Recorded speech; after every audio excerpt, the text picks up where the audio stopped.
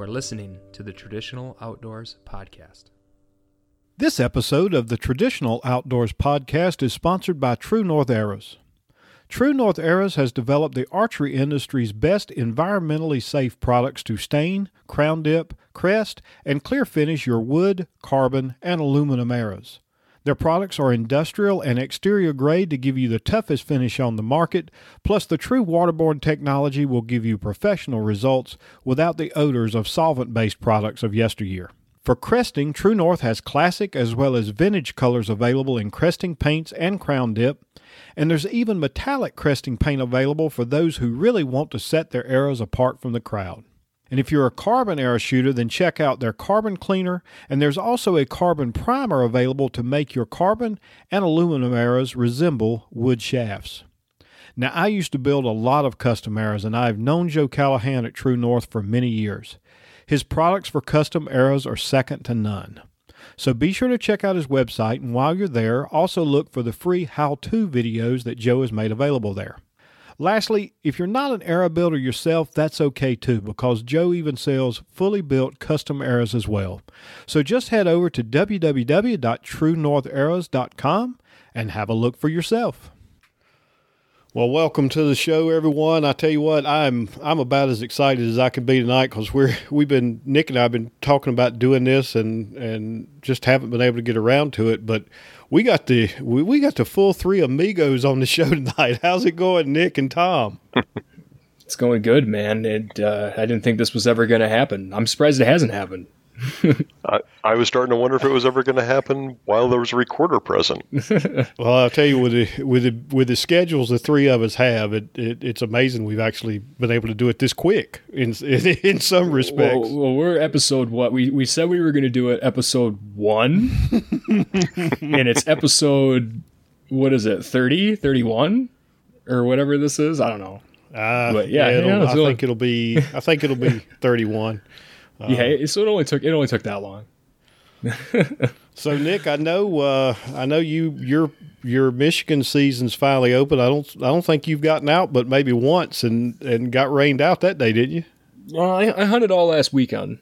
I put in quite a bit of time in the woods, but yeah, it rained. It's still raining. It's been raining on and off annoyingly since pretty much, I don't know, like the 4th or something like that.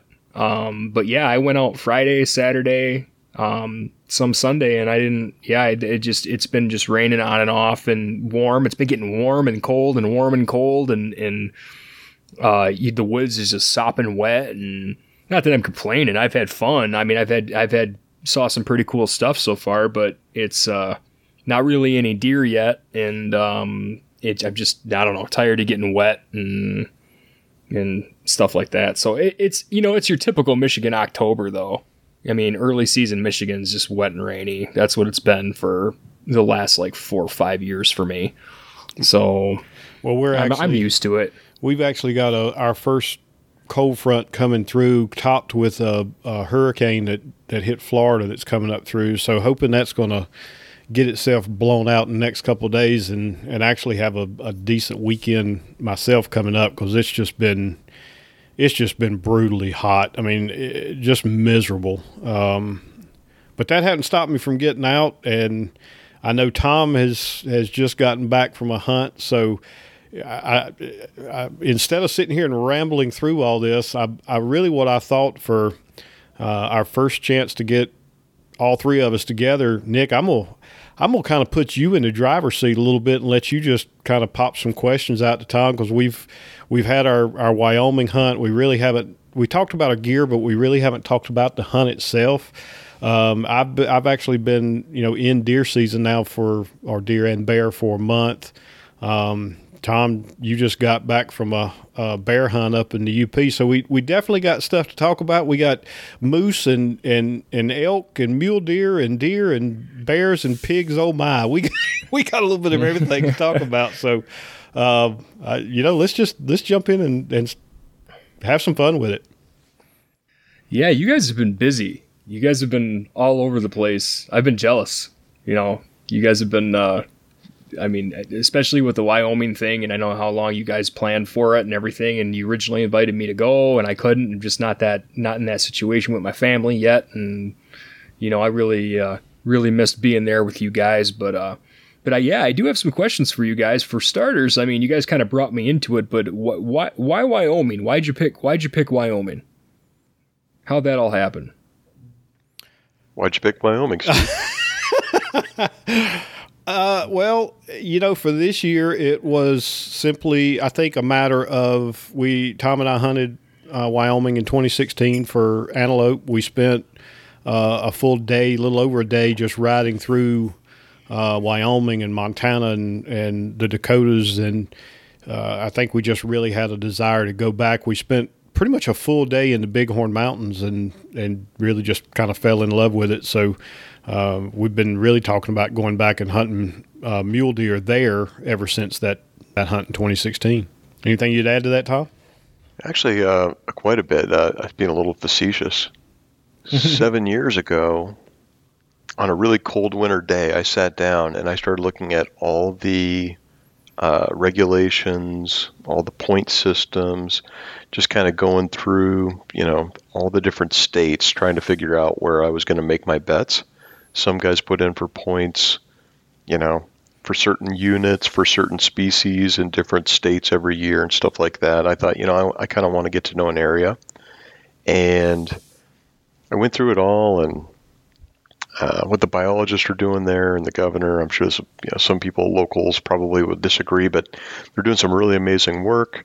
They've got a wide variety of habitat. They've got a nice mix of animals that can be pursued with a bow. And I just kind of said, okay, I'm gonna go all in on Wyoming as my kind of go-to place to pile up points and start hunting. So, when that pronghorn hunt came up in 2016, I think I already had 3-4 points, something like that, 5 points maybe, for elk and moose and a few other things. So I'd say somebody kind of getting into it right now, you probably want to go through, right? So when I made my choice, that was 7 years ago, and a lot of things have changed with point systems and scope creep or point creep and all these other things. So, maybe where you want to be putting your effort is Colorado, Utah, Oregon, whatever. But that was how I kind of got going on Wyoming, and then that pronghorn hunt was a real catalyst for me. Well, and I'll be honest, I guess I kind of leaned on you a little bit as far as making that decision the first year where to go, but I fell in love with Wyoming. The good part is for you, Nick, Tom and I are definitely learning the hard lessons, so when you do get around to go, it's definitely going to be a lot easier for you, I think. But my other question was, did you guys? So is this the first time you've ever actually backpacked it? Like, did the whole backcountry thing? Tom? So I was quite startled when I realized that, yes, I have hunted all over and I have backpacked all over, and I've never put the two together before this trip. And it hit me sideways. It's like I never realized, oh no, I haven't actually done that at the same time. But so yeah, it was my first backcountry hunt. Pretty cool. And I would say it was my first backcountry hunt the way we went about it. I've definitely hunted some areas that would be considered backcountry in the East, but not to the scale that this hunt was. And I will say, personally, I think I learned a lot about myself on that hunt, and we'll probably get into some of that depending on some of your questions. But some of the things that I was really the most, I won't say worried about, the most apprehensive about ended up being no big deal at all. Things like navigation, I was blown away at. I'm sure you could get lost out there, and I know people do, and maybe the area we were in help that out, but when you're used to navigating in the East, in my humble opinion, navigating in the West is a lot easier. Just because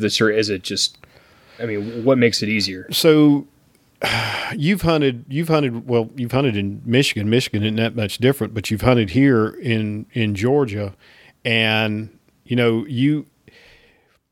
In most places, especially when you're hunting, when you're in the woods, you would have a hard time seeing further than a few hundred yards at best. So, as far as sight navigation and keeping your bearings, you've got to pay a lot more attention. You've got to, know where a stream, where some kind of handrail is that you can find, or whether it's a road or a stream or an old fence line, something that when you find it, where you're at and which way you need to go to get back to an area that you know how to navigate back to your vehicle or whatever.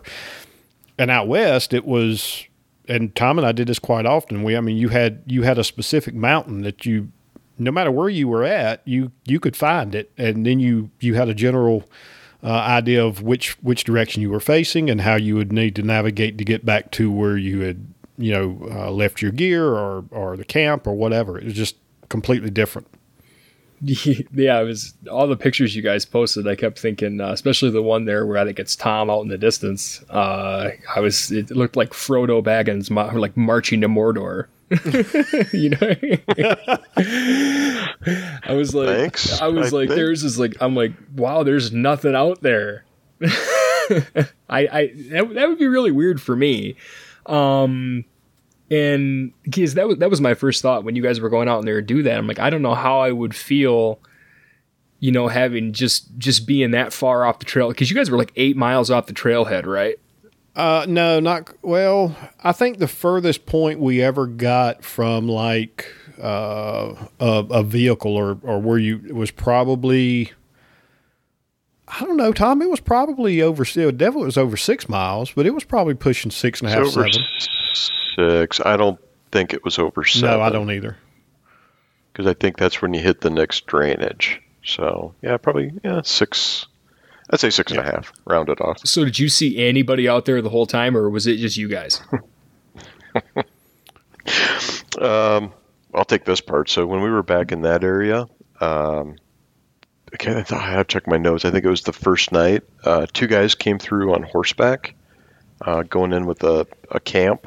And they were bear hunting with rifles, and they told us that there were 2 bow hunters back there with elk tags.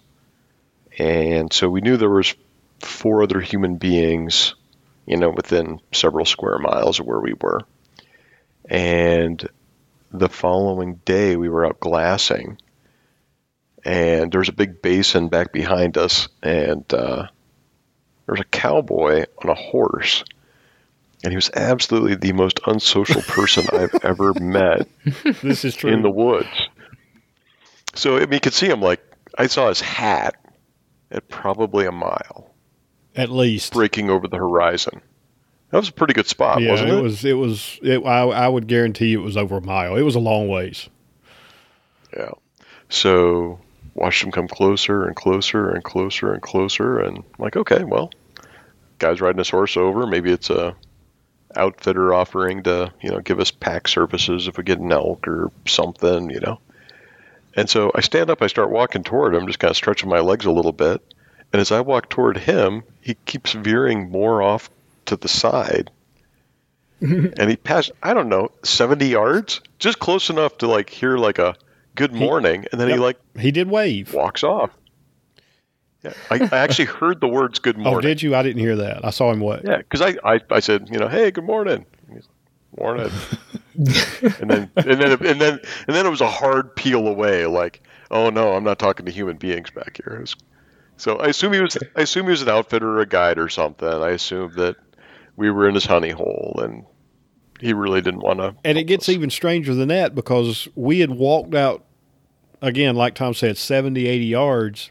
And he swung wide to miss us, and then rides right through where we were glassing. Our tripods were still set up, and he rides right through that. And we're like, what would he have done if we'd kept sitting there? So, but it was really strange.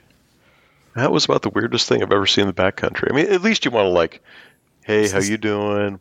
What are you hunting? What are you hunting? Even if you're not going to tell anybody the truth, at least you if there's trouble, right, where should we go look for you? I think there's some amount of backcountry etiquette. I was just kind of surprised that guy was off doing his own thing. So are you sure you didn't run into Curly from City Slickers? No, it wasn't Curly. Jack Palance or whatever as the actor. Although we did end up finding several abandoned mine shafts. Really? Yeah, that's much further into the week though. So we'll get there. Let's talk. Let's talk a little bit about the country though. Let's. I mean, I'm so used to hunting, in basically hilly timber areas, and farms and stuff like that. So hunting places so open or in the mountains or whatever that'd be really different for me. I mean, what is different? I mean, what tactics and stuff? What changes? Like the way you move, getting the cover. What can you elaborate on any of that? Tom, you want me to take it or you want to? I'll say one thing and then I'll let you run with it. The first thing you're going to notice is there's so much amazing fresh air and there's no oxygen in it. Yeah, very true. I know I'm sure if you lived out there, it would be kind of like, if you live at the beach or whatever, you get accustomed to it. It's not special, but there was in the course of a week, there was not one day that went by that I just didn't have to stop at some point and just absorb the view. I mean, it was just gorgeous everywhere. Now, what you have to understand as far as when you ask about what the area looked like. So Tom and I had cyber scouted. We had picked out the area that we wanted to hunt. I think, Tom, you had talked to somebody and got some general ideas about the area, at least how to find it on Google Earth. But we hiked in 4.5 miles, roughly 2,000 feet of elevation change. Now, that was not from 5,000 to 7,000. It was really more like 6,000 to 7,500, but you went, you were going up and down a little bit. It wasn't all just straight uphill, but the area that we started out hunting in was a mix of free range, I don't call it pasture, but it was open field. There wasn't any timber, but there was timber bordering it, rock formations, water. That was the one thing. We did have water, both areas that we ended up hunting. So we hiked into the first area and we got our camp set up. It was actually funny. We set up camp, and later that evening I pulled up my GPS because I'd set several waypoints for like possible camp locations, and just as a freak of nature, we ended up setting the camp up exactly on top of a waypoint that I'd set in my GPS for possible camp number 1. And it was a beautiful camp. I mean, the scenery was great. Mm-hmm. The next morning we hiked up roughly, I don't know, Tom, what do you think? Half a mile, 3/4 of a mile from camp. Mm-hmm. And to the first point. And started glassing. Basically where the cowboy came riding through. Oh yeah, that second point was even farther than that, and we did gain 800 feet, 700 Something feet. Like that. It was, yeah, pretty good. Ended up finding the camp where the elk hunters were. The 4 elk hunters were set up. Was probably another 2 miles from our camp. But so we glassed all day. And you just had to see the country. I mean, it was prime, what I would have thought would have been prime habitat for mule deer and potentially elk, and we saw nothing. I mean, the only wildlife we saw other than the cows and the horses that the people had ridden through camp and the cowboy was on, we saw one coyote walking in, and we managed to see a couple of sage grouse. Wow. Yeah, so long story short, after that full day of glassing, we spent maybe an hour and a half the last part of the first day spending some time in the timber, and sign was everywhere. You'd had to see it. I mean, there was elk and deer feces everywhere. We saw a lot of bones from harvested elk, but nothing fresh. There was not any fresh sign anywhere, and we covered a good bit of ground. So that night, Tom and I sat there eating our dinner and talking about what we were going to do. And as much as our legs were still hurting from hiking in, but we made the decision that we didn't want to spend another day knowing that we really didn't feel like we had anywhere else we could even start to look without a really long hike. And again, you just had to see the terrain. So we ended up deciding that we were going to pack up camp the next morning and spend a day relocating. And that's what we did. So we hiked our gear back out the next morning, got in the Goat Hauler Special 2.0, and we headed southwest, deeper into the Bighorns, and I will let Tom tell you about the area we spent the rest of the week hunting. Okay. Yeah, I think the big thing was, like, we spent that whole day glassing, and I can't remember if it was like 12 or 14 hours or what it was. It was a long day. I mean, we gave it a long, hard day behind the glass, and I mean, we were picking out, woodpeckers at 800 yards and squirrels at 400. I mean, I saw that cowboy's hat on the horizon at a mile. I mean, I am sure there was nothing there. And in different years, have friends that have been in the animals there. You go to, what's that service called? Go Hunt. They one of those mapping things says, like, this is a primary game corridor. Like, you kind of look at the topo and you're like, yeah, there should definitely be stuff in here. I think the one of the key takeaways for me was we were willing to give an honest assessment and know we were screwed, and we were ready to make a change, right? Sometimes sticking it out is the right thing to do. I do not believe this is one of those times, right? I mean, we didn't have any deer scat that was not weeks old. So pack it up and go. Relocate to an area that we had originally scouted out on maps, did online research, all that stuff. Unfortunately, it's a very popular area for recreation, and the biggest mistake I think we made is we were there for Labor Day. So when we relocated our camp, it was actually during Labor Day weekend.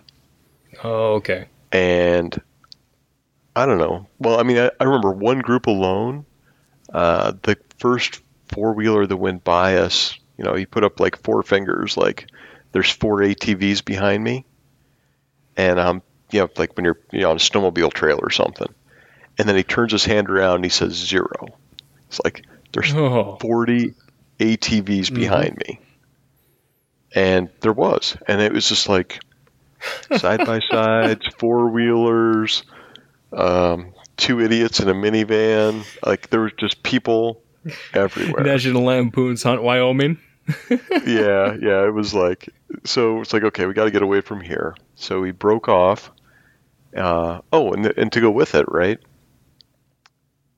The campgrounds were completely full. So there was this one campground. I'm like, okay, if we're not in the backcountry, we may as well car camp. We'll just, drop the tent. We'll have a great base to work out of. Completely filled, right? Had been for months. All the reservation systems were done. I mean, there was no place to go. And so we started going closer to the hunting area, and we crossed a boundary as we're kind of getting closer to Cloud Peak Wilderness, where it said, okay, you can camp anywhere as long as it's more than a quarter mile away from any road. And so found a spot, pulled off, look, there's deer scat all over where we parked the car. Any place we looked, there was deer sign, fresh tracks in, dry mud, like dirt, like the from the night before. And we had also already seen multiple mule deer and moose. True. Yeah. Yeah. So it was very comforting. So just throw the packs on one last time, right? So we did whatever 12 miles over 2 days. We put it on one last go to get it, all the gear a quarter mile by GPS off the road. Found an old cutover area and started setting up camp. And I think we had a pretty nice camp set up before nightfall. Oh, we had a great camp. I mean, we had a great camp set up. Terrain was a good bit different than what we had left. Oh, man. Like not the giant, vistas, but rolling, babbling rivers, green pines, blue skies, just beautiful. High though. We pitched out at what, 9,000 feet? 9,400. Oof. Not much oxygen. I remember you Steve sending me a message that said, "Yeah, we're this far up," and I was like, he's like, "I got signal." And I was like, but and you were like, only for a second. But I mean, how did you guys, I guess, adjust to the climate that way? Like I remember going, I've been out to Colorado before, and we went out to Estes Park and did some of the mountain trails up there and stuff like that, and I was just dying acclimating. I mean, just terrible. And I know you guys did Steve, I know you did a lot of, pack hiking and stuff like that, but I mean, with the oxygen difference didn't it just kind of lay you to waste for a little bit? Well, and I can't speak for Tom. I never did acclimate to the thin air. As far as the working out and rucking all summer with a weighted pack, it definitely helped from a strength perspective. But I mean, you would still get winded. With the full pack on, you would get winded pretty quickly if you were going up any kind of grade, which was about 80% of the time. But I never did feel like I acclimated to it. Did you, Tom? No, yeah. When I was in the Army, when we do like big movements, from northern hemisphere down to the equator or something like that, they tell you it takes a couple of weeks to really settle in. When I moved out to Colorado for a year to do a big project, I was going to climb Pikes Peak. I gave myself 3 weeks before I even thought about it. It takes some time to start to really get used to being at that altitude and with the difference in temperature. So yeah, I don't think, Eastern hunters running out for a 7-day hunt or a 5-day hunt or something like that. I don't think you're really going to, really get used to it. Steve, now on the other hand, all your hiking and prep, I think, does go into how well you can deal with it. It's kind of like when people go in for a scheduled surgery, right? They want you to drop a little weight, get in shape, whatever. It just, if you're if your body's in a good condition, it's going to adapt quicker. It's going to, it's not going to hurt as much. Well, I didn't do any practice hikes.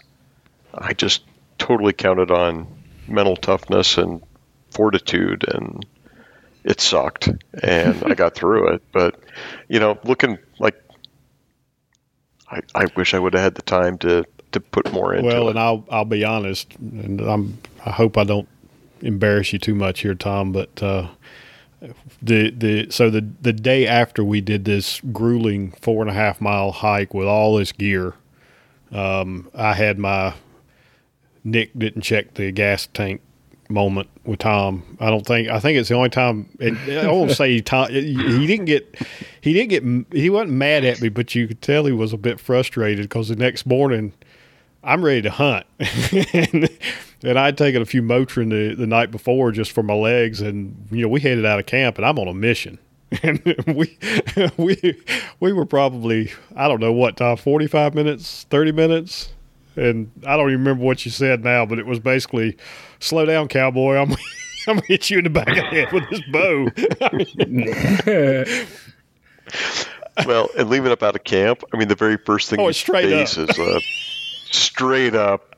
You're going straight up the mountain at that point. And it was still, so, we were we didn't have the tent, we didn't have the food, we didn't have all that, but we still both had, I don't know, we probably had 30 pounds of gear more, because I had my full pack on.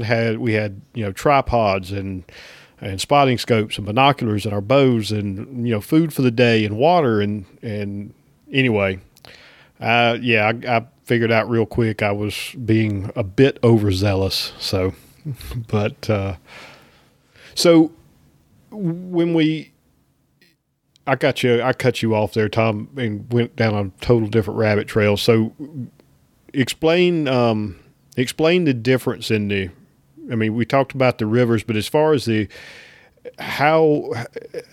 what the area we were hunting was. Mm-hmm. I'll tell you, the most striking difference is there were deer where we went to. There were. What threw me though is, I had spent so much time looking at Google Earth and topo maps for the area we were at and where we ended up. There were some open grass areas, but nothing that it was the majority of where we were hunting now was timber.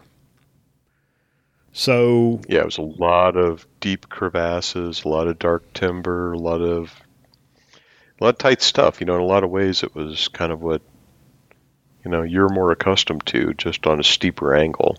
Which may have been, and I'll admit it now, I mean, it was, I quickly reverted to my Eastern whitetail tactics, and that may have been a detriment for us. I mean, we definitely started seeing deer right away. We didn't hunt at all the day we relocated. The next morning, we struck out of camp and said, we're going to still hunt together. And we weren't 30 minutes out of camp when we saw 2 does. We got fairly close to those 2 does. Then that afternoon, I basically, while we were eating dinner that night or that evening, I said, you know what, looking at terrain, if we go back out to where we're parked, hike over to the other side, there's a couple of natural pinch points, and we both saw deer again. I mean, I had one at 8 yards, but everything was does, and that would continue to repeat itself pretty much the rest of the week.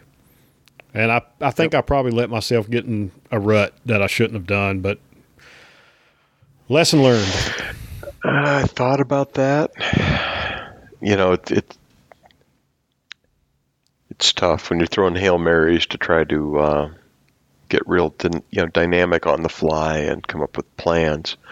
The fact that we didn't sleep through the first night because there were deer walking through camp blowing every night, every hour. Get up in the morning, bump a couple deer that night, a few more. You had some at 8 yards. I had some about the same. And there were just deer everywhere. And we know there were bucks in the area. And we know this because Tom strolled down 30 yards below camp and selected the urine stump. Well, and that's where we've relieved ourselves, right? And just about every night, at some point in the night, you would be awakened by a deer pawing at that stump. And it was pretty much ripped out of the ground by the time we left a week later. Really? It was a divot by the end of the week. Wow. I mean, it was a crater. Yeah. And that one button buck wouldn't leave. So, yeah. I mean, he was there every day. You want to tell it or you want me to? Go ahead. So, somebody better than. Still frustrated. So our meals, Tom had done, and we talked about this in the last episode, the gear episode, but Tom did really well on the meals, and he had dehydrated some different meats that we could rehydrate and mix into potatoes and so forth. And one night we were sitting there talking about what we're going to eat, and we'd planned on fixing potatoes, and Tom said, well, how about we mix up some shrimp or some chicken or tuna and rehydrate that to go well? I said, sure. So he gets out this dehydrated shredded chicken, and he adds water to it, and he puts it on the stove, and he sits there and lets it cook, and I'm boiling water for the potatoes, and the potatoes get ready. And I said, all right, Tom, the water's boiling. We fix the potatoes. He said, okay, the chicken's ready. I'm going to step down here below camp and pour the water off so that, we're just adding the rehydrated chicken to the potatoes. So I was okay. So he does. He goes down 20 yards or so and pours this broth off the chicken on the ground and comes back up, sits down, and I mix it into the potatoes. We split that up, and we're sitting there eating. And, it hadn't been 10 minutes. And I saw movement, and I said, Tom, there's a deer coming through camp. Well, obviously we're hunting. So the first thing Tom does is pick up his bow. He didn't drop his food, but it hit the dinner rock pretty quick, and he strolls down below camp. And this deer comes right up through camp, walks right, and it was just a little button buck, so it wasn't anything we could shoot, but it walks right up and spends the next 5 minutes, and I've got video of it on my phone. He spends the next 4 or 5 minutes just licking the ground where Tom poured out the chicken juice, and then walks right in front of Tom. He passed in front of Tom maybe at 10 feet. So, yeah, we were... Couldn't have shot that one even if it was legal. I mean, it was... It was like the camp pet. I mean, you just can't do it. So you got bucks pawing at your urine, licking up your chicken juice. You got, goes blowing at the quarter of the tent every waking night. you up but nothing during the day. No, can't eat, can't sleep. Too many deer. And again, you have to be careful what you're saying. Nothing. We did not have a single day. And Tom, correct me if I'm wrong, but we did not have a single day that at least one of us did not have an encounter with an animal within longbow range. We just didn't have tags for them. True. I don't, and Tom, you could probably, I don't know if you've got your journal handy or if you even looked at it, but I want to say we were close to 50 deer by the end of the week that were within bow range between the two of us, but all does. On day, I don't know, it all runs together now, day 4 at the new location, we were actually doing some still hunting a little below the boundary for the Cloud Peak Wilderness. Tom and I were separated by, 80, 100 yards, and it was real hard to get each other's attention, especially in camo, and a lot of times it was hard to even pick each other out, but I caught movement. Tried to get Tom's attention, couldn't find Tom, so I just started stalking. I got to within about 22, 23 yards of a bull elk that I didn't have a tag for. And I know without a doubt in my mind, if I'd had a tag, I could have shot that bull elk. But he finally, I don't know if he got wind of one of us or he didn't tear out of there. He just kind of looked like he got a little spooky and eased on up the mountain and then proceeded to bugle for the next 2 or 3 minutes, which was very cool. But, yeah, it wasn't like we didn't have opportunities. We just didn't have opportunities for anything we had a tag for. Yeah. So, and you stayed there the rest of the hunt, right? There is relative. That camp? Yeah. At that camp, because we were. But you stayed at that camp. Though. Yeah. We were driving out of the camp, several miles to. Twice a day. To do different things. So. Sure.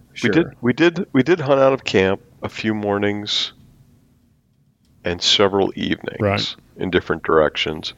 And we did see deer every time we did that. But I think some of our best encounters were several miles away, and we did drive to those other entrance points. But yeah. Okay. So, I mean, with all that activity, I don't think I would have wanted to. I mean, do you think you should have done something differently? Yes. Or, yeah. So what is it? Yeah. Well, and so we're actually planning on trying to get the DNR biologist for that area on the show and have a conversation with him, and I'm talking to a few other people that we may pull on the show and just say, what did we, not necessarily what did we do wrong, but what could we have done differently, or what should we have done better. But I've already actually got a theory, and you'd have to see the area where we talked about. There was a lot of timber. In most of the areas, you could follow the timber so far, and you would reach the timber line where everything above that was pretty much rock slide. And I think we should have at least a day or two strapped our packs on, hiked up through that timber, and got on the upper end and spent the day glassing above the timber line. But that's just a theory. There's definitely no way to know if that would have produced or not.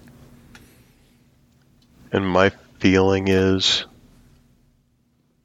I think if the bucks were above timberline at that time, we would have seen them with all the glassing that at least I was doing, right?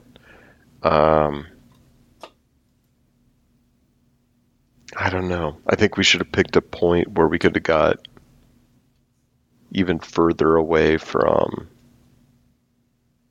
people, trails. There's a lot of hiking trails in there, a lot of ATV trails. I think we should have, gone done over the thing the where mountain. you take the map and over the mountain. So do you think it's plausible that just a lot of the activity was at night because of all the traffic, and they had just kind of patterned people that way, and you needed to go to a more secluded place then? Or I think the bucks, yes. I mean, the does, you have to understand, they have not been hunted in years, because the area had a winter kill, as I understand it, several years back, and they haven't issued any doe tags for quite some time. So this generation of does, I've actually got video of one doe that came to me and had to have walked within, I'm talking about during the day, had to have walked within 15, 20 yards of an active camp where they were cooking. I've got video showing where the deer came from, and then I pan back to it later, and you can see the smoke just billowing out of the campfire, same area that the deer came from. So, I think the does were just, they would tolerate you. If they winded you, they would definitely go to blowing and carrying on, but they were pretty accustomed to people, I think, and they had a pretty big or pretty small buffer that they would allow people to get within, in my opinion. Tom? Well, and one thing I want to make sure, like you talk about that bull elk, right? Yeah, he was young. He was a spike, right? But that was a wild animal, and you still got close to that. We got close to other animals. I don't think they're just pushovers. Oh, definitely not. But yeah, definitely there were campground deer, and then there were the other deer. Where we were camped, quarter mile off the road, no campground anywhere nearby. The ones in our camp, I just think weren't used to humans. Where I think when we were in the campground doing the fly fishing that one day, I think they were specifically used to humans and knowing they were safe there. I think there's a pretty big difference. As for where the bucks are, I want to talk to a biologist or some sort of. Yeah, I want to talk to that biologist. Yeah, we do need to get that line up. Sorry, Nick. There's some. Well, no, you saw a lot of animals. It sounds like you had a load of fun, and you learned a lot, and now you're just more motivated to go back and do it again. So I mean, that it sounds like you guys had a blast, though. Oh, absolutely. And I mean, and with the country and everything, I mean, yeah, that would have just made it for me. And you even did some fishing too, huh? I knew you were going to go there as soon as Tom said that. I was going to say, let me jump in. I think it was the perfect trip once we got kind of our little, schedule figured out. Like, get up in the morning, hunt up until like noonish, come back out, and then one person would grab the water filter and start filtering water, and the other guy'd grab the fly rod. Hour or so of fly fishing. One day I threw a hammock up between a couple trees over the creek and just sat there and listened to the babble of the creek. And I fished for 3 hours. Okay, it was more than a little while. It's a nice nap though. But yeah, you're hooking fish left and right and having a ball, and and then go back, have a nice heavy dinner, someone to keep you warm, and then suit up and go back out and hunt till dark. Well, I've always I love the cadence of it all. There's a beautiful way to spend a hunt. Well, I always used to read about the combo thing, with going out and hunting and fishing and doing both, and kind of just and that's kind of the dream now, being able to do either one. And, I really want to go out west and hunt some of those streams and stuff. What were you guys mainly catching then? Yes. The only thing we did not catch that I really wanted to get one on was cutthroat, but we call it rainbow, browns, and brooks. I was going to say I've always wanted that. Cutthroat's definitely on my list. So did you eat anything? Or you mean as far as the fish? Yeah, as far as the fish go. No, we didn't. We pretty much released them all. A couple things I'm going to throw out based on what Tom said. So one, I'll make Tom a little envious again. By the way, Tom, I picked up a MSR water pump just like yours, brand new for $40. So we've got 2 of those now. The other thing, Nick, you were talking about the trip and so forth, and I'll echo what Tom said. Everything I don't think I'd change anything because even though we didn't have the success we were looking for as far as hunting, everything else more than made up for it. And you have to take into consideration everything that I think we learned on that hunt as well. Mm-hmm. The first thing I will say that I learned is, and I told Tom this, I waited until the day we were driving down off the mountain, I think, but I will not hunt an area again that I don't have at least a buck and a doe tag. That was probably the most frustrating thing for me, was just knowing that, we're seeing animals and there's nothing I can do about it. So, I think when we go back, I will try to convince Tom to let's select a unit where we can actually get, a buck and a doe tag at a minimum, if not an elk tag or something, just so we've got more options. Oh, and I will make sure we carry 2 fly rods next time. Well, I definitely know plenty about how frustrating it is to be hunting and not having a tag for something that you've had an opportunity to shoot. So I empathize. Oh, really? I empathize with you there. I think somebody tried to talk you into buying that tag too, didn't they? Yeah, I know. I mean, well, at least you guys have. I mean, you got the excuse where you couldn't buy the tag. I kept on thinking, why did that? Well, I was going to give you hell too, because I was like, why did you buy the doe tag? He was getting cheap, wasn't he? Or whatever. And no, you said you couldn't, and I was like, well, that sucks. That you're out there, you're seeing stuff that you don't have tags for. That's definitely kind of a frustrating thing. No, we bought everything we could except we could have gotten cow elk tags, and both Tom and I were so busy with work we forgot and missed the deadline. Yeah. But we didn't see a cow elk, so it wouldn't matter. Yeah, you weren't hunting for it, so right. Yeah. But no, it sounds awesome, and yeah, it's definitely on my list. Even more so now that I got into fly fishing, it's on my list because all that's out there. And I've got the bug. I mean, it's going to be a while, but it's something to look forward to though, and I'm happy about that. And yeah, you guys will be seasoned by that time, so One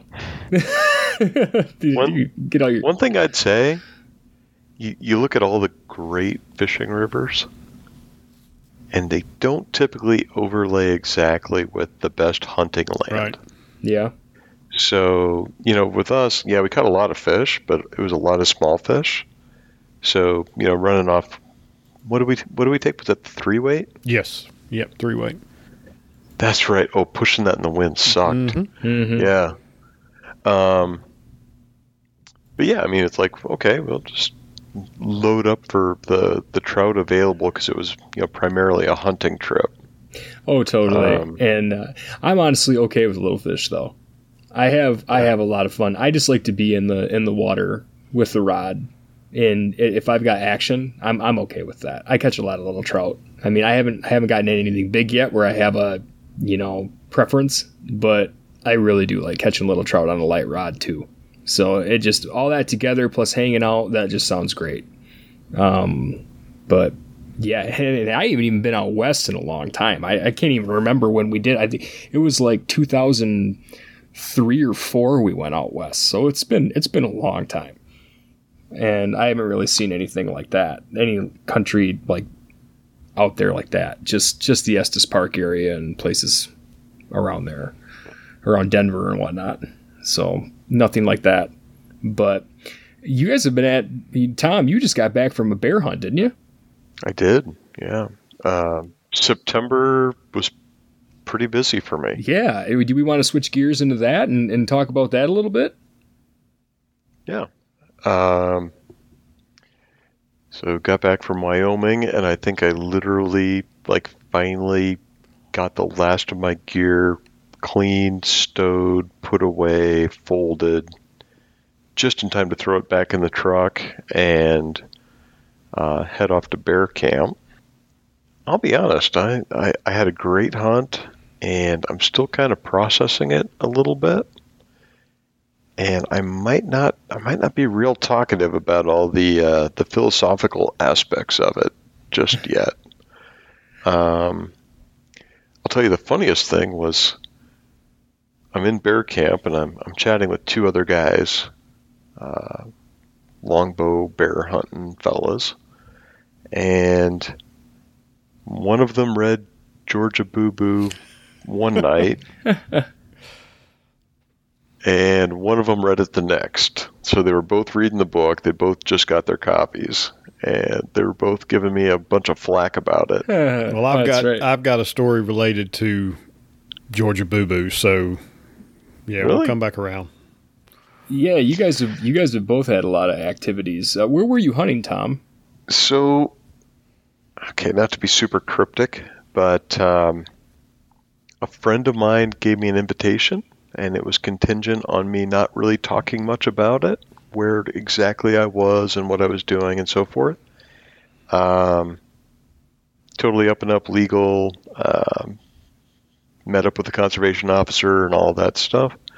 But Can you give a general area? I mean, really general? Yeah, that's all I'm looking for. it's Michigan. Okay. Okay. Well, see, that's different I've than been putting in for points for 5 years. And we put in for a party application, and we drew, and just giving it a try. And so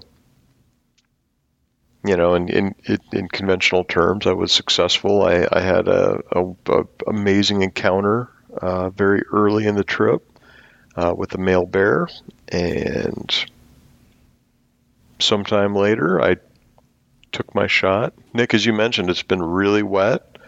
Had my bow all dialed in and my string tracker on, and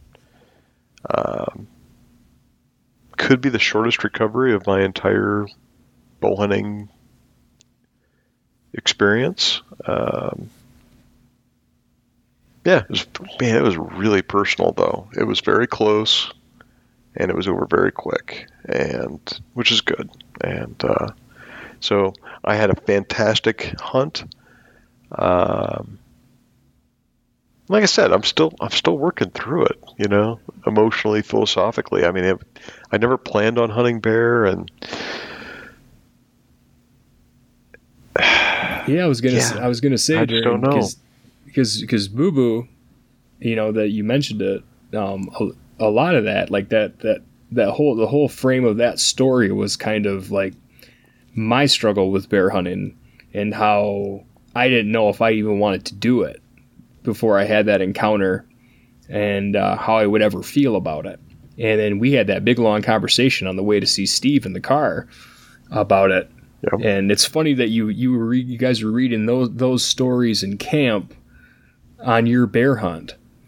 So we'll definitely have to hear about the kind of the ebb and flow of how all that happened, and I hope you get it down on paper and we could read about it. That would be that'd be great.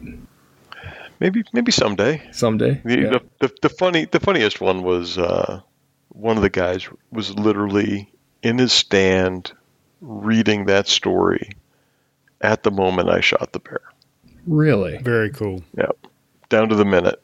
We were talking about it later, and I was right up till dark, and it was just getting to the point where he couldn't read. And, yeah. See, this has been the biggest trip for me, that people are reading this, the stuff that I've written, my just small personal little stories that aren't really anything big or major or impressive by most standards from what I've read. And people are writing about going to Africa and the mountains and stuff like that, and mine are pretty much they're smaller encounters, regular everyday hunter encounters, and but they're reading them while they're on their own hunts, making their own memories, and then drawing comparisons. And that's been the biggest thrill for me and the biggest compliment thus far, is that all these hunters who are now reading them during hunting season, I just never imagined that would happen, honestly. So the interesting thing to me, you talk about your experiences in, Michigan, or limited to a few species, or just, the United States. The big thing is you never know what encounter is going to touch you. Mm-hmm. You can go far and wide chasing things that, oh, absolutely, aren't as impactful. And then, Steve, when we saw those grouse run, we could both look at each other and just a couple birds on the prairie, right? Mm-hmm. But it's like you got that game on moment where you have a connection, and you're like, almost like an armadillo ran out in the road. someday we're gonna have some stories to tell. Someday. Oh, I'm going to be writing that one up. I've already decided. That's happening. But yes, I'm already writing my version. It's very different than yours. Because you didn't see the crazed, bloodthirsty look in your eye. That's why. Sorry, I cut you off, Steve. No, I was just going to say I do know what you mean, and that has to have a little bit more context to understand that Tom and I at that point had hiked probably 3.5, maybe 3 3/4 miles with all this gear, 150 pounds of gear on our back. We had decided we were going to go, we were going to cross this little creek and go up through these cottonwoods and look. We wanted to get up to the next little ridge and look over as far as for a camping area. And we're already we're beat. It's nothing but sheer will pushing us on at this point, and the fact that neither one of us wants to be the one that says, all right, I've had enough. 40 hours into the day. Yes, this was 40 hours with no sleep. It was rough. I think we had an hour of sleep at a rest area, but it didn't really count. Anyway, and these two sage grouse run out, and it's just like, your adrenaline starts pumping over a grouse. It just completely reinvigorated me, so I know exactly what you mean, Tom. And then we realized it wasn't season, and we couldn't shoot them. Oh. Yeah, again. Everything was against us. So, well, if it wasn't season, you wouldn't have seen them. Probably. that's true. That's the way that works. But so, Steve, you've had some bear encounters. You want to care to share any of that? Well, so yeah, and I think Tom, you and I talked about one of them a little bit last week. Yeah, we did. Yep. So our season actually opened. Our deer and bear season coincide, and they opened the Saturday that Tom and I were driving back from Wyoming. Get back, and it's just been brutally hot. So I have been doing some hunting. I wouldn't say I've been doing a lot, just because some family things and again, just horrible weather. But I have managed to get out a few times. I've had one broadside buck at 8 yards that I decided to pass on. Nice little 6-point, but I think that was like my second time out, and I know there's some really nice deer in the area, so I just watched him and let him walk. But the area that I've been hunting the most, there's no white oaks producing acorns. It appears that they abandoned their mass crop during the summer for whatever reason, because during scouting, I know there were acorns on some of these trees, and now there's just none. They're gone. So the bears are really having to move a lot to make up for that lack of food. The white oaks is kind of their favorite food in this area. So I had the one bear encounter when I was hunting with Crispin that passed by at roughly 20 yards, was moving. I tried to lead him hit a 2-inch maple I never even saw. Center punched it, and it was probably. It was a beautiful shot. I was just sitting there watching the air, knowing it was going right where it needed to be until I heard wood splitting. Then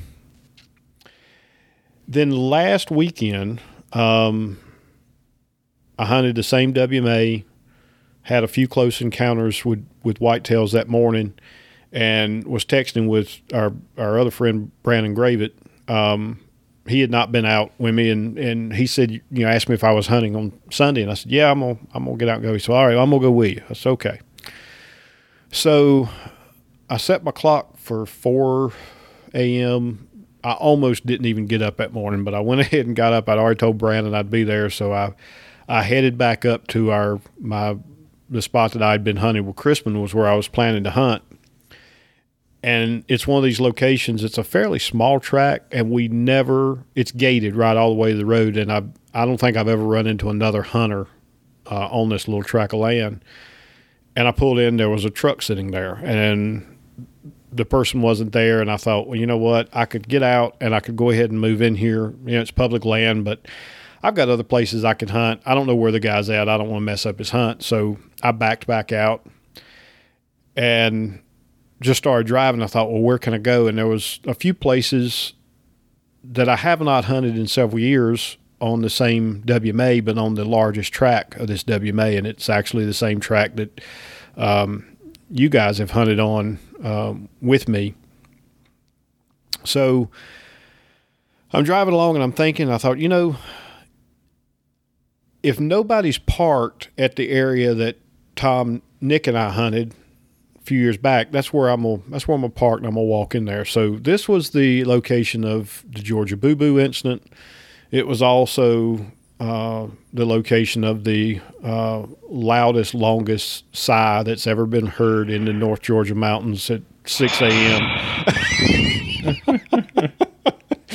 So I start hiking in. I didn't really know where I was going to set up. I was just going to go to it felt right. I passed by the crabapple grove where the sigh took place. I shined my light around. There was no crab apples left. So I said, you know what, I'm going to keep moving. So I keep going in. I get to the spot where you had the little ground blind, Nick, where the bear came in on you that morning. Still just didn't feel right. So I kept going and kept going straight past where you were at that morning. And that little ridge that you're kind of walking on comes down to a point, I don't know, a few hundred yards past where you were at, Nick. Yeah. I get past that grove of those, if you remember those olive trees that the bear ran through when he left you and tried to run over me. I get to the far end of that, and I'm hearing a lot of acorns fall. And I just give a quick glance around with my headlamp and saw several, oaks there, and neither were dropping. And I thought, you know what, this is as good as any. I picked out a tree that I thought would give me some good cover, and up the tree I went. And because I'd got such an early start, it's still pitch black dark, and I get settled in. It gets lighter. Obviously, I don't have Tom's problem. I've accepted and dealt with all this, so I can tell this story in great detail. So it gets light, and I realize that I'm a little bit higher than I would typically like to be. I'm probably about 25 feet or so up in this tree. I've got really no cover whatsoever other than a few little limbs around the tree. Acorns are still falling, and I remember I sent Brandon a text, and I won't say verbatim. You can figure out because we keep the podcast clean, but the text read, I stand about as much chance of growing a third arm out my butt as seeing anything where I'm at. And you can fill in the language as you see fit. Put my phone back up, and I'm just sitting there kind of watching, and I caught movement. And lo and behold, here comes another bear. And this one is a really nice sized bear, and it is coming. It's like it's on a string walking right to me. So I go ahead and I get into a standing position. The bear comes up, offers the shot. I take the shot, and in my mind, I'm thinking, that's perfect. It was a quartering shot. Bear tore out. rolling, growling, goes about 40 yards, stops for a second. I almost got another arrow off, and then it kept going. I normally wouldn't take a 40-yard shot, but on an animal I know I've hit well, I was going to send a follow-up. And it proceeded, and Nick, you'll remember this. You remember when you were hunting there, you could hear the river that was down below, right? Yes. That's the direction it's heading. So I sit back down, try to get my heart rate back down. I look over and I can see my arrow, complete pass through. I can see blood everywhere at the point where the arrow hit, and I start following the trail, and I've got a massive blood trail. And I sent Brandon a text and said, I've got a bear. I'm going to need some help. And he said, I'm on my way. So I said, I'm going to sit here 30 minutes, which is, the general rule everybody always tells you, sit 30 minutes. And then I'll get down and collect my gear. So I did, collected my gear, took my sticks and stand down with me, packed everything up, and then I walked over and inspect my arrow. And again, it's just, I've seen a lot of animals bleed. This animal bled a lot. And I don't want to be too graphic, but it was just, in my mind, there was no chance that I wasn't going to find this bear. The only thing that was bothering me is I had not heard the moan. Mm-hmm. So I pick up the trail and just start following it. Brandon shows up. We continue following this trail, and it's not like it's hard to follow. The biggest mistake I may have made was waiting the 30 minutes to pick up the trail. And, well, the bear ran pretty much straight to the edge of that drop-off down to the river. I've got pictures of it with being Brandon halfway down. I don't know if he ran off of that embankment or if he tried to climb down it and was so weak he lost his footing, but he went down a straight 200-foot drop right into a river that is probably 6 to 8 feet deep. By the time Brandon and I got down there, it had probably been close to 2 hours. We followed blood all the way to the water, and we spent the next several hours going up and downstream trying to find if he came out. And I'm thoroughly convinced that he floated down that river, and there was nothing else we could do. Mm-hmm. Oh man. Yeah. So, and I was just sick. Bears here, you can't bait them. They're tough. The only thing I can think is because of the extra elevation that I had, maybe I only got one lung. I just don't know. And I'll never know. I called Jerry Russell and talked to him about it a little bit. He said, I wished you'd called me. I'd love to have brought the dog. But he said if the bear never came out of the river, it wouldn't have mattered. And, if he had died in the river, he would have just floated. So it was just one of those, you got to be Steve to have the kind of luck that I have sometimes, I guess, because it's just not something I would have ever dreamed of. And I don't know that if I had climbed down right away, if I could have got down there quicker and possibly found him if he was still in the water and recovered him or not. I'll never know. But that's kind of haunting me in the back of my mind, is because it took me so long to get down there. There's no telling how far he went. Yeah, and that oh man, I'm so sorry. Yeah, that bank. You sent me pictures. The blood was just as you said. Crazy, and the bank was super steep.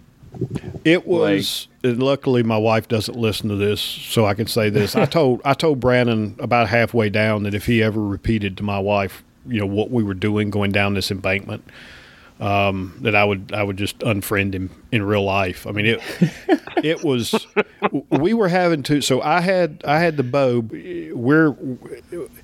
We found more than one bear bed on the way down this thing. One under an oak lap, and one was actually up in a rock, because we were looking into everything, because we didn't know if at some point we were going to be face to face with this bear.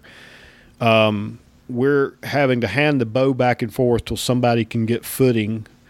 You're constantly holding on to 1-inch diameter trees and mountain laurel to keep from just plummeting down this thing. It was sketchy. It was a lot more dangerous than climbing a tree with sticks without a safety tether. I'll say that in a heartbeat. And then once we get down in this thing and we had to get back out, there was no way you were going back up. And there were several places where the river actually cut into the rock. So you had to actually climb straight up rock face 15, 20 feet and then work your way over and come back down that to continue up or down the river. I mean, it was sketchy stuff. I'm not kidding you. Well, and that's what I thought when I first saw how steep that was. I was like, well, how in the heck are they going to get out of there? I mean, because it looked like a big, and plus it's not like it was all, if it was moist at all, you just slide right back down into the river. And that picture that I sent you was roughly a third of the way down. Yeah, that's nuts. And so you're probably right on in your assessment that, with the damage that you had done to that thing going down that hill, and then with a 7-8 foot river, yeah, there's no way. What can you do then? That's just,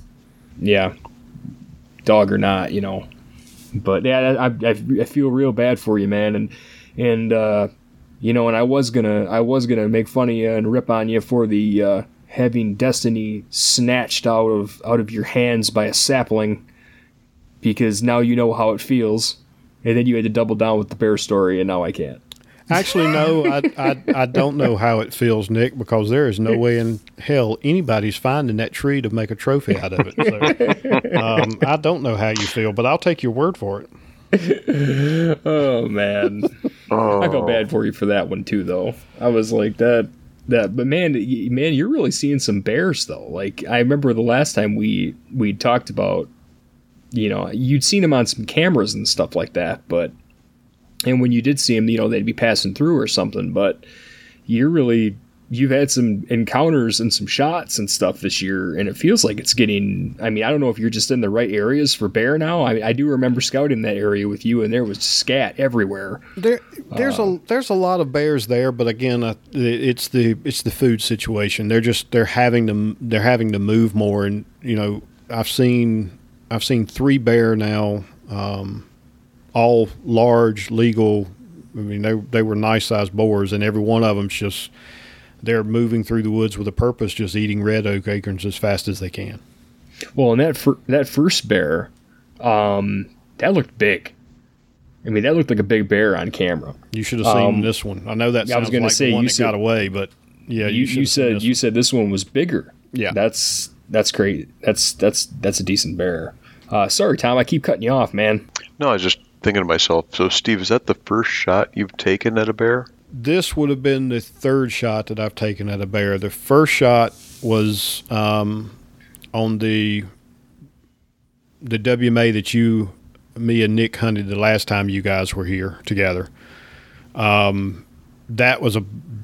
just a weird scenario too. That bear came up behind me. I was in a tree stand that was pitching backwards towards the tree, and the only way that I could position myself to try to get a shot was to get down on my knees on this platform to shoot behind me. And it never even entered my mind when I did that I couldn't bend at the waist or I'd have fell out of the tree because the stand was leaning. So when I drew to adjust for the angle, I lowered my bow arm, which just I shot low. I shot right up under it. The second one was the maple that I hit a couple of weeks ago, and then this was the third one that I've shot at. Okay. Yep. Oh man, that's a heartbreaker.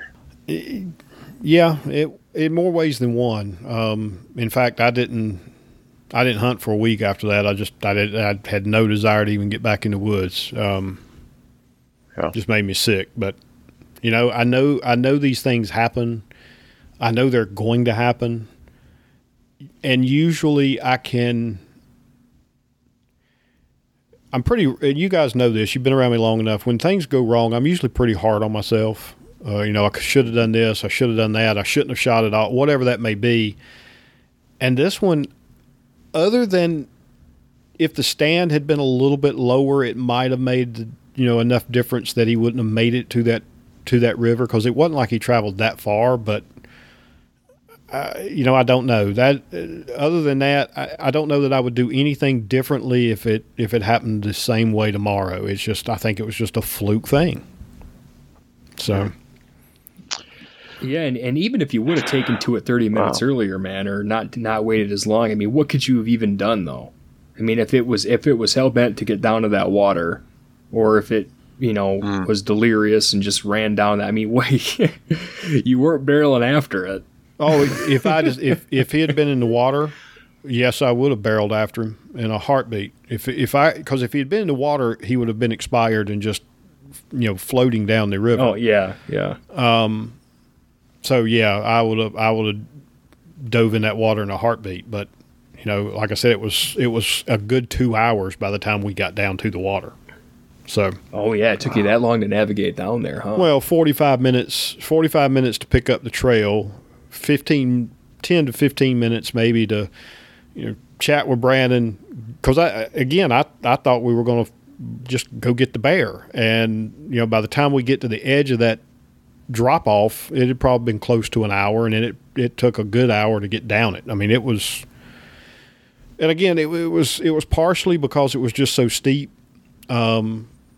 We were having to figure out how we were going to navigate down the safest manner, and two, you just had to see it. There were so many pockets and crevices. A bear could have been anywhere, especially a wounded bear, and you didn't want him to see you before you saw him, kind of thing. So. Well, and that's the whole thing. I mean, you got a wounded bear. You don't really know where it went. I mean, in that kind of country, I mean, I don't know. I mean, yeah, you don't just no one's going to fault you for waiting 30 minutes for going trying to go look for a wounded bear. I mean, we're all taught you don't push things. Well, and that's that's the thing with me, is I have to force myself to do it because I want to get down and go. Same here. So it's the longest 30 minutes you'll ever sit in the woods, in my opinion. But so here's what I got to say, Steve. So by the book, he did the right thing, right? Got a good shot, got a good blood trail. You track it out to the creek. That's a bad sign. I mean, it goes down that steep of a embankment, right? Unless there's a log jam right there, or it's a very shallow creek. Because, I mean, if it's that steep on one side, it's probably that steep on the other, and it's probably not getting back up out of it. Actually, the other side was not, believe it or not. Really? No, the other side was, in fact, 40, 50 yards of creekside on the other side was fairly shallow and sandy. But there was no sign that the bear ever made it over there. All right. Well, so for the listeners, Steve and I didn't talk about either of our hunts before this, so it's kind of all new to me. So a lot of parallels here. So my bear I was low in the tree, good angle, good shot distance. I was comfortable with it. Shot it, arrow went through, ran about 20 yards, and he was uncomfortably close to me when he. Turns out he died. But the last thing he did is he tried to stand up, and he lost his knees and rolled over and slid down an embankment into a creek. Wow. And I just sat there and I put my thumb and forefinger, my glove hand, I was down in the crease of the forefinger, on the string tracker. And all I could do was just sit there and wait to see if it felt like the river washing him downstream or him running. Because I lost view of him as he went down it was steep, not nearly as far, but it was a steep angle. But I never saw him come back out. and I made myself wait 3 hours. Oh, wow. So- That would have been just brutal. Oh, I can't even imagine. So the three of us in camp, we had our procedure. We knew when we were going to meet up and where, and I told everybody what happened with me, and everybody else, kind of told their story. We didn't have any other shots that night, so went and ate dinner, and picked up the tracking crew and the game cart and all that stuff. But yeah, it was 3 hours before we went back out there. And the last thing I did is in the string tracker, I tied a knot so I took the string tracker off my bow, I strapped it to a tree, I tied a knot right at the end of the string tracker. And I told myself, if I get there and that knot is still right there, this is going to be the shortest track ever. And if that knot isn't right there, this is probably all bad. Showed up, knot was there, walked right to him, 20 yards, right? No big deal. Nice. We were back in the truck with the bear loaded up in under an hour, dressed out. I mean, it was a picture perfect scenario, but it's so close. I mean, you look at everything I went through, and the parallels are so close. I don't know how you could do anything different. I've beat myself up now for 2 weeks trying to figure that out. So, and I don't have the answer yet. Again, I think, what that's telling me is, I don't know what I would do different.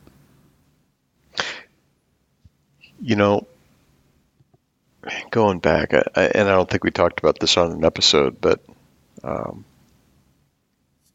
couple hogs ago, I shot one, quartering shot, arrow went straight through, fell over dead, like a 40-yard recovery. When I started skinning it out, there was a second arrow hole through it. And it was also a quartering away shot that was taken. Now, I knew the guy that had been hunting in that spot 2 weeks before. Right. And so I called him. Actually, I called his dad. And I'm like, what direction was it facing? This, that. So there was a hog, and it was almost a perfect X through the vitals, right? Mm-hmm. One went through and killed it in 40 yards. The other one went through, and it was still alive 2 weeks later. Sometimes I think there's a pretty small margin when it comes to the animal's lungs fully inflated. Are they not? Are you an inch high and then on an angle that's not helpful? Sometimes this can just be.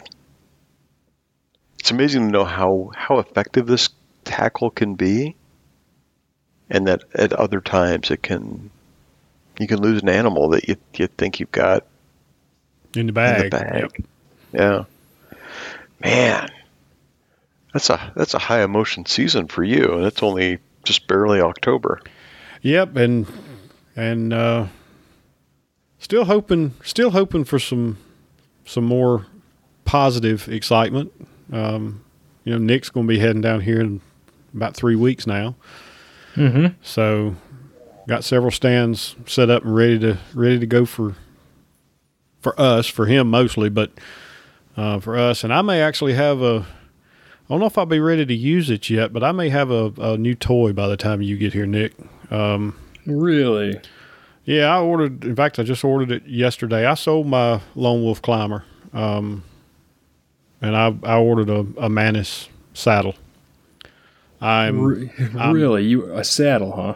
I'm done. Huh. I'm still going to keep my hang-on stands, and I'll still use them, but for some of the 2 mile plus in and out hikes that I'm doing, I'm done carrying 40 pounds of gear. I've been talking to a lot of people, so yeah, I've got a saddle on order. I don't know if I'll definitely not know if I'll get it before you get here. I don't know if I'll get it in time to actually use it this season, but it will definitely get a lot of use next year. And I won't have to worry about carrying a stand when we go back to Wyoming.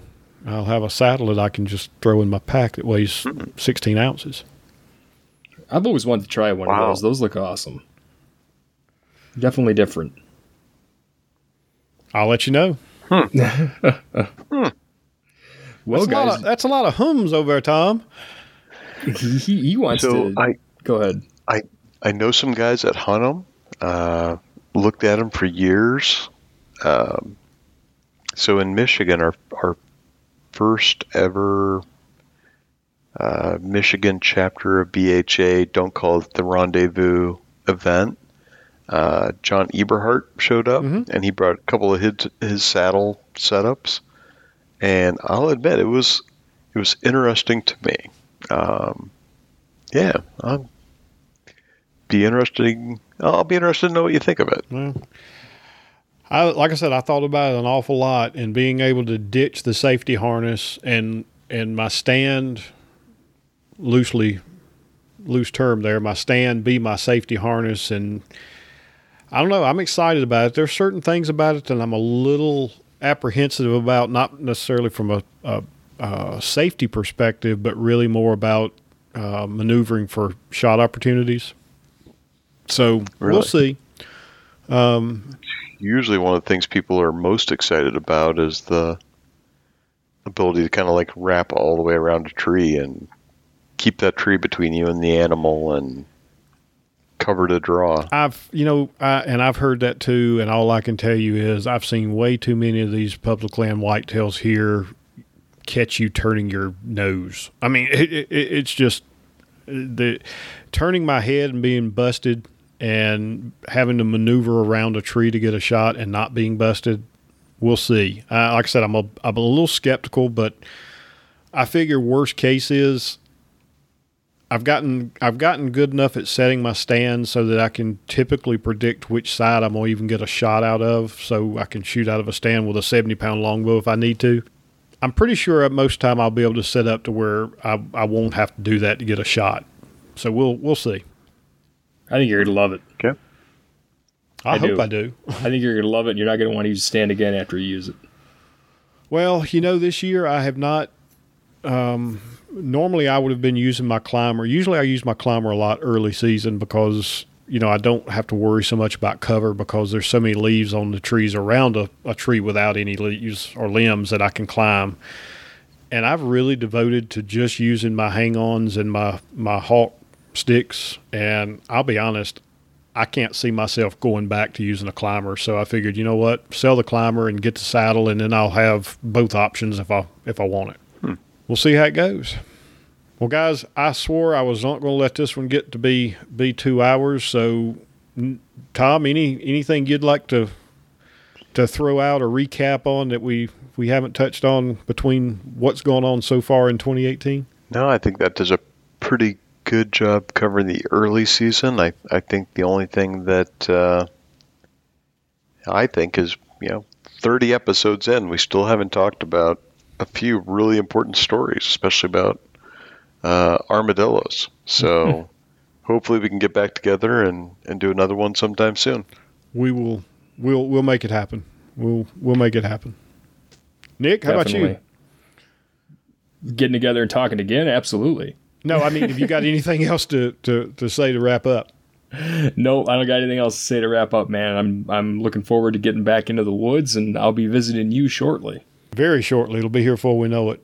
Well, guys, I really do appreciate it. I'm glad we finally got to get all three of us, our schedules worked out so we could do this. It's been a lot of fun, and I wish both of you great success for the rest of the season. Nick, I'll see you fairly soon, and Tom, I know we'll be talking again real soon too.